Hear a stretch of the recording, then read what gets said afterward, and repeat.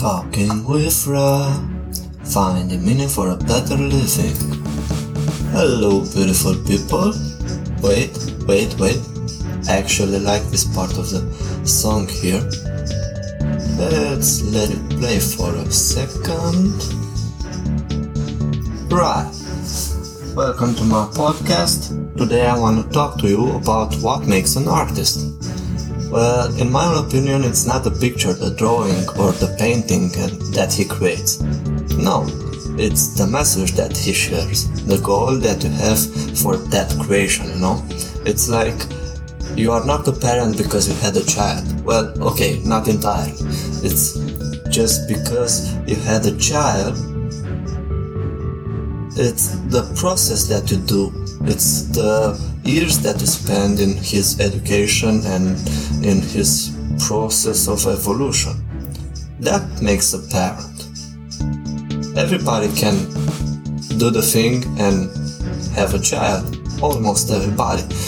But you get what I'm going here, You are not an artist because you can snap a shot, take a picture, move a brush, and share it. No.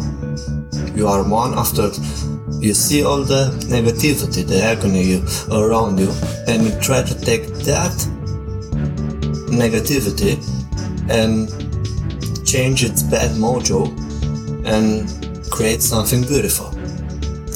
The work that you put in doesn't have to be equal with what you receive. No, it has to surpass it. And it has to share a scope, a higher scope than simply your ego calling yourself an artist, photographer, musician, and so on. A doctor is not a doctor because of his title. He is one instead of it. He is one because of the activity he takes and the thought of sharing health and happiness, It's not because of a piece of a paper that the acclamation of his species gave it to him. Art has a meaning, art has a statement. The artist has a goal. The goal is to share a piece of better. The artist has the responsibility to inspire and to share a sense of beauty. Times are changing. Art and artists don't need to stay in the old mentality of pre-made self-beliefs of less. Even art has the power to break those barriers free by changing the negative into a positive. You have to put in the work. You have to spend the hours. And after all the hours that you spent doing that piece of art, that creation, if you take or receive, better said, 5 minutes of happiness, a few smiles, then you can consider yourself an artist. And a good one, I must say. Then you can say, I am an artist. And you can say it proudly, Sometimes you put yourself between accolades without even knowing, without noticing that you are limiting yourself just to have an explanation for others. Why put a name on it? Isn't the point of doing it and feeling the joy of creation?